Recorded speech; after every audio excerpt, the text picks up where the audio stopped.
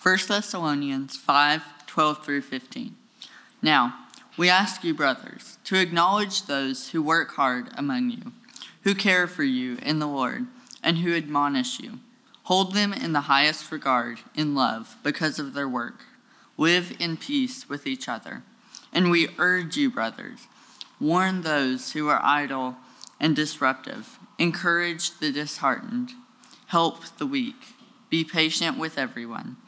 Make sure that no one pays back wrong for wrong, but always strive to do what is good for each other and for everyone else. This is the word of the Lord.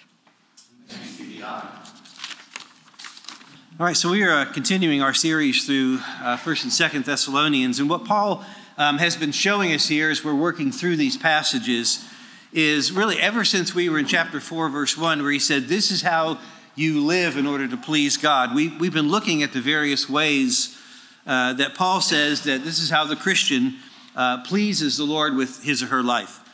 And so we've looked at the issues of sex, we've looked at work, we've looked at how we deal with death, we've looked at how we are to live in the light of Jesus' second coming.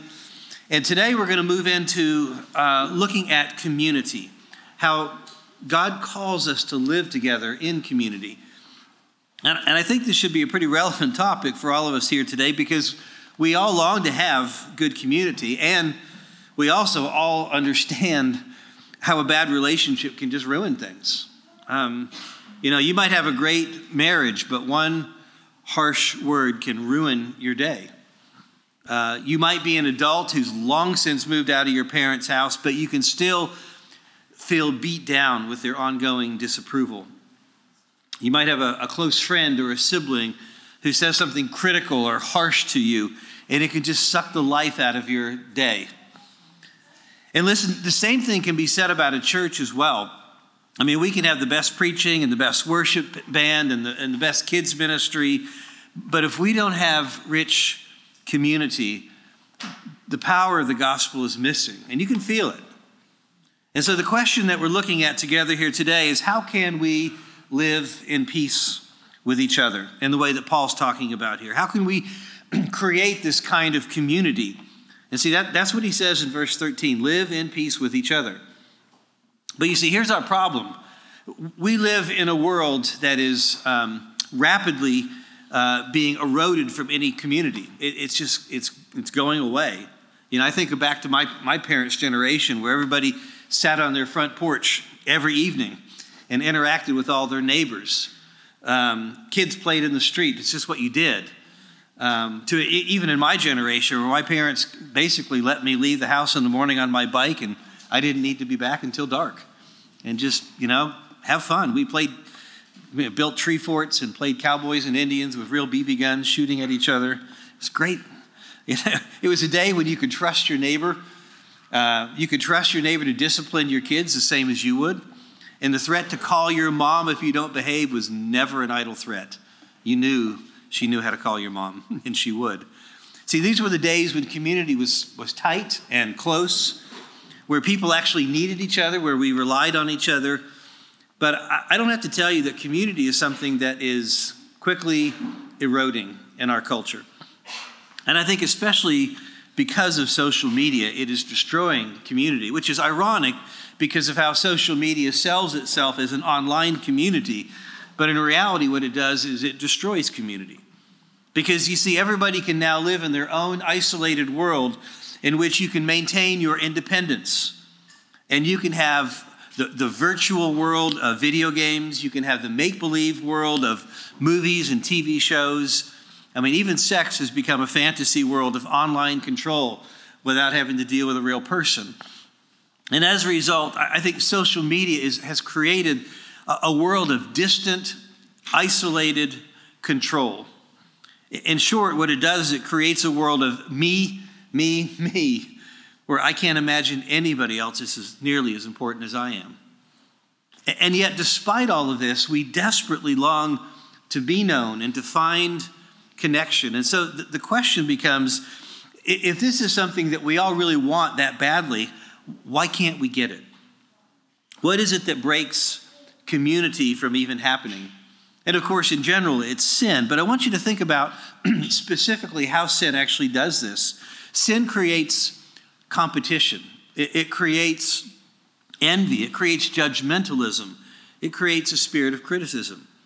See, sin, what it does is it robs us of the security of God's well done spoken over our hearts. And so it drives us out into the world of comparison and competition, where we're desperately trying to find in somewhere and something that'll make me feel better about myself. In short, it's pride that keeps us apart. We're so self-absorbed these days that we truly can't imagine anyone as important as me. And that describes the typical 21st century American. You are the most important person in your life, right?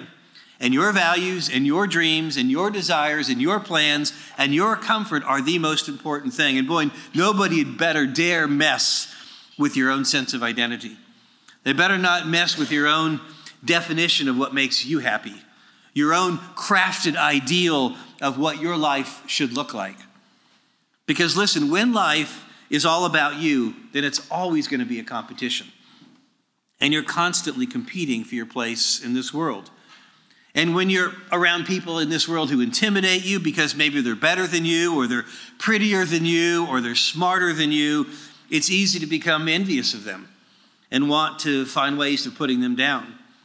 Or when you deal with those who are in some ways maybe beneath you, you'll tend to turn to judgmentalism, and you'll be impatient with them. And you'll note all of the many ways that their lifestyle or their choices or their values they just irritate you. They're so far beneath what you would ever do. I mean, listen, do you find, for example, that when you walk into a room like this, you're just always automatically, without even thinking about it, playing these games of evaluating in your mind, am I better than these people, or am I worse? Where do I fit in the pecking order? Would I belong here? And listen, this is the heart of what kills community. It's pride. And so the first thing that Paul tells us here is that we should be a peacemaker. We should live in peace with each other. But how is that any different than every other kind of community out there? Because let's be honest, there are all sorts of options for community out there. You know, you have the LGBTQ community, which is a great support group for the gay community, but it's clearly one that's not open to people who disagree with that kind of lifestyle. Or you have groups like the Republican Party that gathers to promote fiscal and social conservatism, but it isn't a very welcoming place for progressive ideas. Because you see, what most groups do, frankly, I think what all groups do, is they gather around an issue, around an ideology, and it really just becomes an echo chamber where each individual in the group is really allowed to hang on to their own autonomy and their own independence as long as you spout the agenda of the group. Listen, even in the church, this often happens. In fact, I find it to be a very common problem in the church, where churches rally around their own agenda of a theology or of some denomination or a set of programs or an agreed upon critical view of the surrounding culture. I spent almost all of my career in church planting, and looking back, what I can see, especially early on, very clearly was a model that, despite all of its best intentions, really ended up simply being a place to gather people with shared prejudices, where they could come together and affirm just how right they were. And therefore, they could go home feeling better about themselves. I mean, is that all a church is? We can come together and just agree with each other. We can pat each other on the shoulder and say, you're on the right team. And then we can go home and feel better about ourselves. That's not what Paul is talking about here, because that's not what genuine Christian community actually is. Because at its core, none of these groups are actually even attempting to do what Paul says here, to live in peace with each other. Because what most groups are about is really promoting their own self-interests. And it's based on a sense of pride in who we are, what we believe, how we act, how we're better than everyone else, that kills community. Pride that we have the right ideas, pride that we are the enlightened ones. So how is a church supposed to be any different than that? And how, in particular, does a genuine gospel community emerge in the midst of these selfish and prideful agendas that we all seem to have? And you see, what Paul is telling us here is that if the gospel is the core thing of a church, not a version of a theology, not a vision for taking over the city and growing its numbers, not a set of programs or entertaining worship, but the gospel itself. See, because you see, the gospel is something entirely different. Because at its core, the gospel is an anti-pride agenda. The gospel actually destroys pride. Now, how does it do that? Well, we say this every week. The gospel tells us that you're far worse than you ever imagined. You're so screwed up, in fact, that only the death of Jesus living and dying in your place could ever rescue you from the dark pit of your own heart. And what this means is that the very heart of the gathering of the church is one that destroys pride. And so for Christian community, the love that Jesus has for us is our binding factor. In fact, it's our collective neediness, our collective brokenness that unites us around the message of Jesus' love and his sacrifice for us. Listen, churches that preach the gospel, and many, many do, and yet still filter everything through the grid of needing to try harder, to be more disciplined, to be more committed out there, to be more serious, to use guilt, shame, whatever it takes to motivate you to live a better life, that ends up destroying genuine community. Because in the end, all you have is the collective prejudice that we're somehow better in here than those people are out there. Which is why those churches tend to feel a need to bash those who disagree with them and talk down about those who don't agree with their agenda. It's why churches like that tend to be filled with gossip because of the competitive nature of trying to keep up, trying to get ahead. And of course, it's still pride. It's just a religious version of it, all dressed up in Christian garb. Because you see, pride inherently is looking for acceptance. It's looking for approval. It's looking for validation from being in the right group and acting in the right ways. I mean, even if those ways are Christian looking and Christian sounding ways, right? And you know you're getting into that when you are in a crowd of people and you look around and you say, look how right I must be. All these people here agree with me. Surely I'm on the right team, right? And you can feel that way in the middle of a Vols game. You can feel that way in church. You can feel that way in any group. As long as you're surrounded by enough people who are on your side, I must be okay. But you see, in a gospel community, all of this is gone because there's only one opinion that matters in a gospel community, and it's God's. And because of what his son Jesus has done for us, God's opinion of us is that we are holy and righteous and beautiful. See, if you are resting in Jesus, you are loved by God. And he's writing and singing love songs over you each day. I mean, do you realize that? One of my favorite verses comes out of Zephaniah chapter 3, where the prophet says, the Lord your God is with you, the mighty warrior who saves. He will take great delight in you. In his love, he will no longer rebuke you, but will rejoice over you with singing. See, in a gospel community, you don't care if you're on the right team or not. It doesn't matter how validated people make you feel. God is in love with you. And he's singing love songs over you. And that is the thing that unites us together here. See, all the competitiveness is gone because our value, our worth, it's all gifted to us. And none of it is earned. None of it is deserved on our part. Listen, all throughout the Bible, we're told that because of what Jesus has done, we now have peace with God. See, ever since the Garden of Eden, we've been in rebellion against him. And we were expelled from his presence. And so there's no peace between me and God. And that lack of peace makes me feel restless on the inside.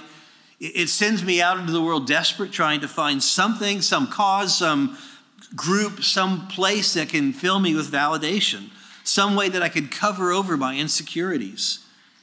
But because of what Jesus has now done for us, listen to how the Apostle Paul puts this in several passages. In Romans 5, for example, he says, therefore, since we have been justified through faith, we have peace with God through our Lord Jesus Christ. Or listen to how he explains it to the church in Ephesus. But now in Christ Jesus, you who were once far away have been brought near by the blood of Christ, for he himself is our peace. Or even listen back to the Christmas message from the angels. Glory to God in the highest, and on earth peace to those on whom his favor rests. See, God has made peace between his holy heart and our rebellious hearts because of Jesus. Which means, think about the implications of this. If the whole point of Jesus was to bring us that peace, what that means is that God's greatest desire is to be in community with us. See, community isn't something that God is calling his church to go do. It's a peace that he's inviting us into. And he's inviting us into community and into relationship with this lover who is singing his songs over us. See, God isn't just sitting up there in his director's chair, moving all the pieces around a chessboard, trying to get you to live right and act right. He's after you. And he's after community with you. You are what he wants, right? Relationship, community, intimacy. He wants you. Because listen, you were designed by God for that kind of community. You were made to walk and to talk with him like Adam and Eve did in the garden. You were made to be continually in relationship with him so that you didn't have to earn your favor. You weren't trying to build your own faith and trust so that maybe God will now give me what I really want. But it's just him that I want. That's all that I need.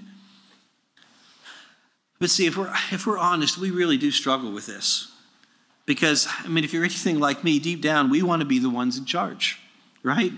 We want to be able to earn the right to have a say in our lives by maybe living in the right way or saying our daily prayers faithfully or keeping our lives outwardly clean. That if we can do all that, somehow we might put God just enough in our debt that he has to give me the things that I most want.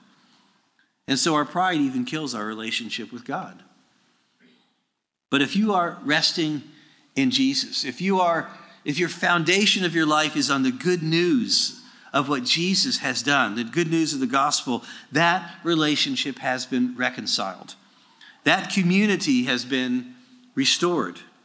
And you can pursue him. You can be at peace with God, which is the only way and the sole criteria for being at peace with each other. Just look at how Jesus models this for us.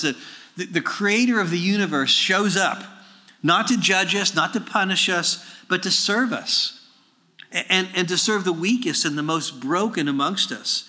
He came to live in our place. He came to die in our place. And as a result, notice Paul's conclusion to all that here. He says, submit to those who are in authority over you. Serve those who are in need around you.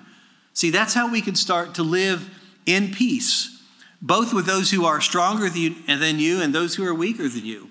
You can live in peace with those around you because God has come and brought peace to you. And the key here, I think, is what he says in verses 12 and 13. He says, now we ask you, brothers, to acknowledge those who work hard among you, who care for you in the Lord and who admonish you. Hold them in the highest regard in love because of their work.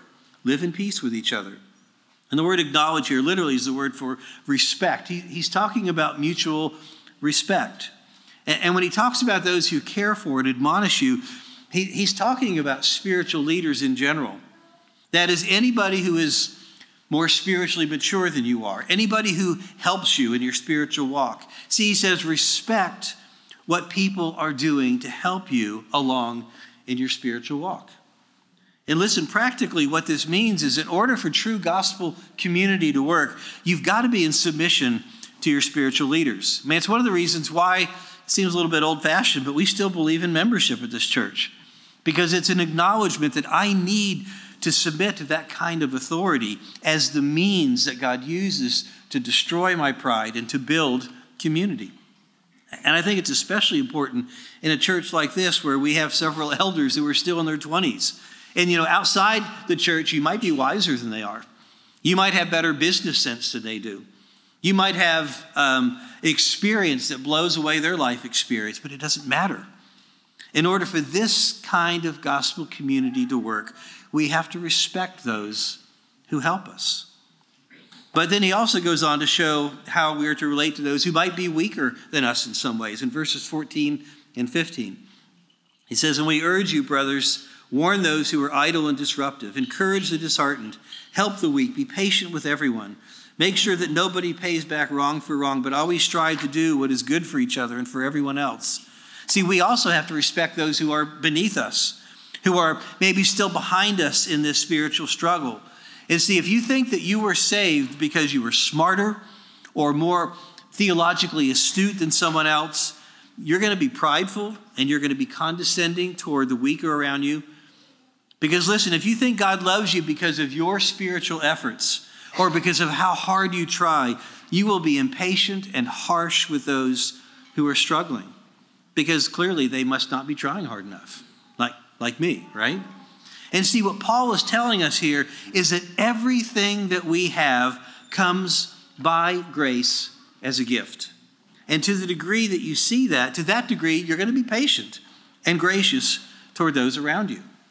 And see, this means that no matter how much you grow and change and believe, you're still no better than anybody else.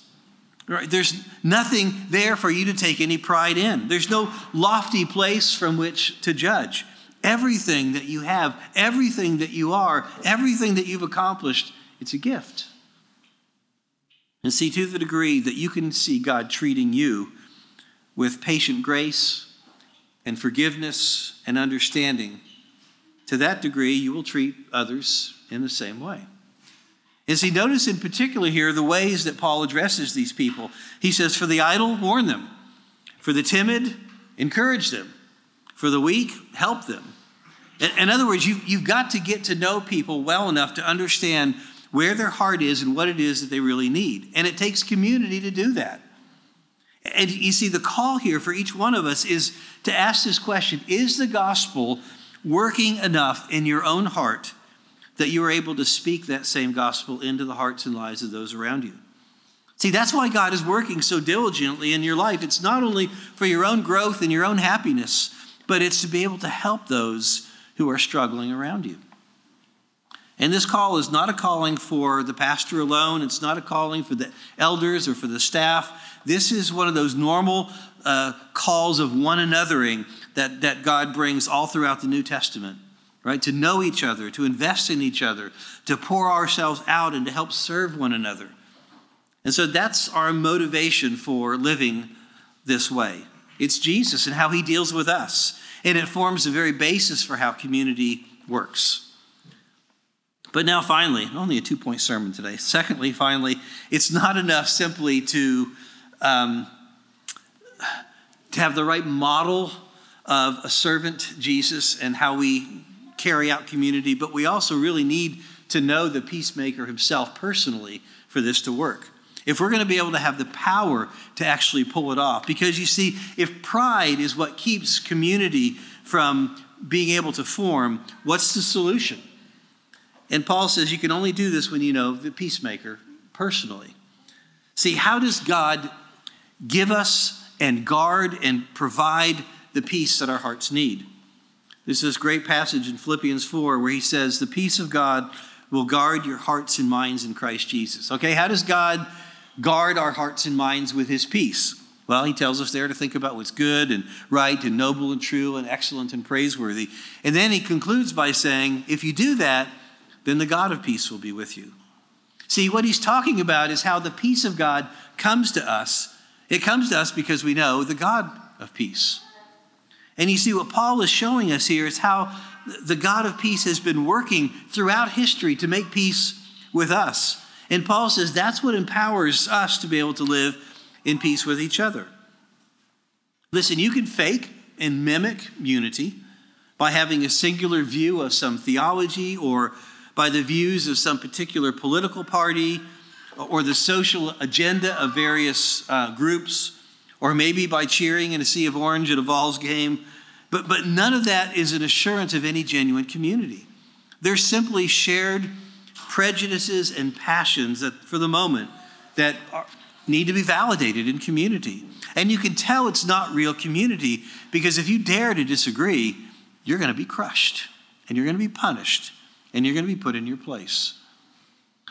But you see, what the Christian has, if he or she truly understands the implications of the gospel, what we have is the very indwelling presence of God himself, the God of peace, who has made peace with us through the blood of Jesus, which means that there's no place in a gospel for community for looking to find our own validation, our own acceptance. Right? We can't look to anything outside of ourselves. We can only look to the finished work of Jesus. See, you cannot be a Christian living in this kind of community and then be filtering people based on their politics, or filtering people based on their social agendas, or filtering people based on their wokeness or their anti-wokeness. It's only Jesus and nothing but Jesus. Otherwise, you've lost community. You've lost it.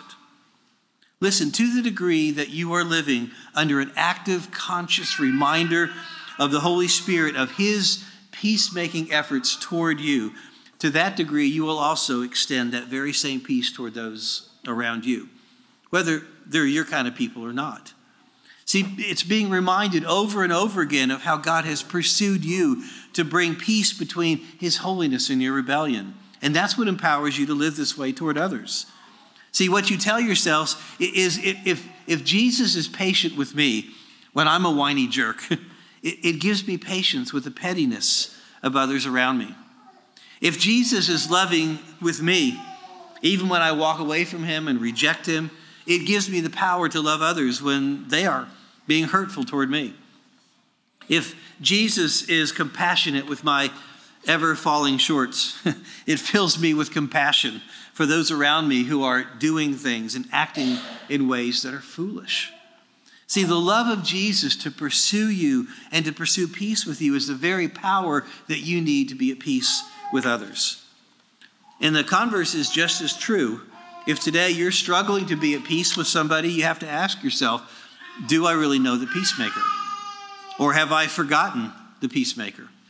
See, is the peace of the peacemaker toward you real enough that you're able to give peace toward others?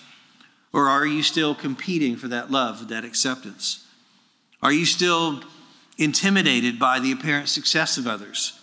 Are you still trying to suck life out of the failures and the shortcomings of others just to feel better about yourself? Are you quick to snap at people? Are you quick to judge them? Are you envious of their success or bitter when things go wrong in your life? And how come it never happens to them but always to me? See, maybe you don't know the peacemaker yet. Or maybe you've forgotten the peace that he has extended to you. See, can you read Romans 5 where he says, therefore, since we have been justified through faith, we have peace with God through our Lord Jesus Christ, through whom we have gained access by faith into this grace in which we now stand. Can you read that and still be bitter towards somebody else? Not if you have a new heart. Not if you're remembering his peace toward you. And you'll never have the kind of community that Paul is talking about here if you don't remember that. And see, if you're just, you might be a believer who's forgetting all this because you're constantly falling back into bitterness and anger. And if that's the case, you need to come back and spend more time with the peacemaker. See, he's not calling you to live a better life. He's not calling you to live the kind of life that maybe, hey, if I manage to pull this off, it makes me feel better about myself. Or if I've not managed to pull it off, then I just feel like a horrible loser. It's not what he's doing. He's calling you to remember the depths that he's gone to bring peace to your heart by living the life that you owe to God and by dying the death your rebellion deserves before him. See, that's what makes you right with God. Because of Jesus, and he views you as holy and righteous and beautiful and perfect forever. And to the degree that peace sinks in, to that degree you will seek peace with those around you. Listen, you and I both need the power of the peacemaker living within us in order for us to be peacemakers toward those around us. Because, listen, there are no shortcuts to Christian community. You can't program this stuff in. You can't force it or try to mimic it in some way. You've got to have the peace of God fill you with his peace so that you have the power to extend that peace to others. Otherwise, people will just annoy you, right? People will frustrate you. I've had enough of you. I can only take so much. Well, yeah, we can all only take so much. But when we are filled with his peace, we can take an infinite amount. Because listen, everybody longs for this kind of community where it's safe and you won't be rejected, where everybody knows your name, right? Where you're loved and you're accepted and you're valued and you're encouraged. But it doesn't come automatically. You know, if you just sign up for a small group and start attending, you can't expect to have community like this simply by showing up and spending more time with people. You've got to do the work of taking your heart back to see how the God of peace has made peace with you. And you've got to take your heart back to that place over and over again, every day, often multiple times a day, until that peace just overwhelms your prideful, competitive heart.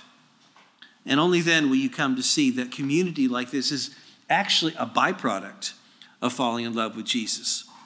See, Jesus is really the goal of our hearts, not community. But if Jesus is at the core of your heart, it will lead to community. Listen, we talk a lot around here about being in community. And while it might sound like we're trying to really push you into a small group, it's not a program that we're trying to push you toward. It's Jesus. It's the community that you need where you are known and loved, where you can rest safely under his life and his death for you, and then you can turn around and invest that same life into the lives of those in your group. And that's what we're after. But it only comes when you run back to Jesus over and over and over again and begin to see and experience the peace that God has made toward you because of the sacrifice of your big brother Jesus. May that peace drive us out of ourselves and out of our many self-protections and into the kind of community that can transform us into the very image of our peacemaker, Jesus. Let's pray. Lord Jesus, we need your peace, and you've brought it, but so often that peace just doesn't seem real, either because we've been raised in a culture that says I have to earn it or prove myself worthy of it, or because it just seems too good to be true. And it's very difficult for us to imagine that we can stand before you holy and righteous and beautiful. We can't fathom a holy, righteous God who is actively writing love songs and singing them over my heart, as messed up and foolish and rebellious as it is. We don't understand a God like that, in that's who you declare yourself to be. And so I pray, Lord, that we would be able to bask in the community of your grace and your mercy toward us, that we might be able to bask in the community of the Trinity, that you came to invite us into that dance. And that as we do, that we would be able to experience genuine community with each other, where we're no longer driven by agendas of how we look and act and think, but we're only driven by the agenda of being fellow messed up sinners who desperately need Jesus. Would you please create that kind of community within our hearts and within our church? We pray this in Jesus' name. Amen.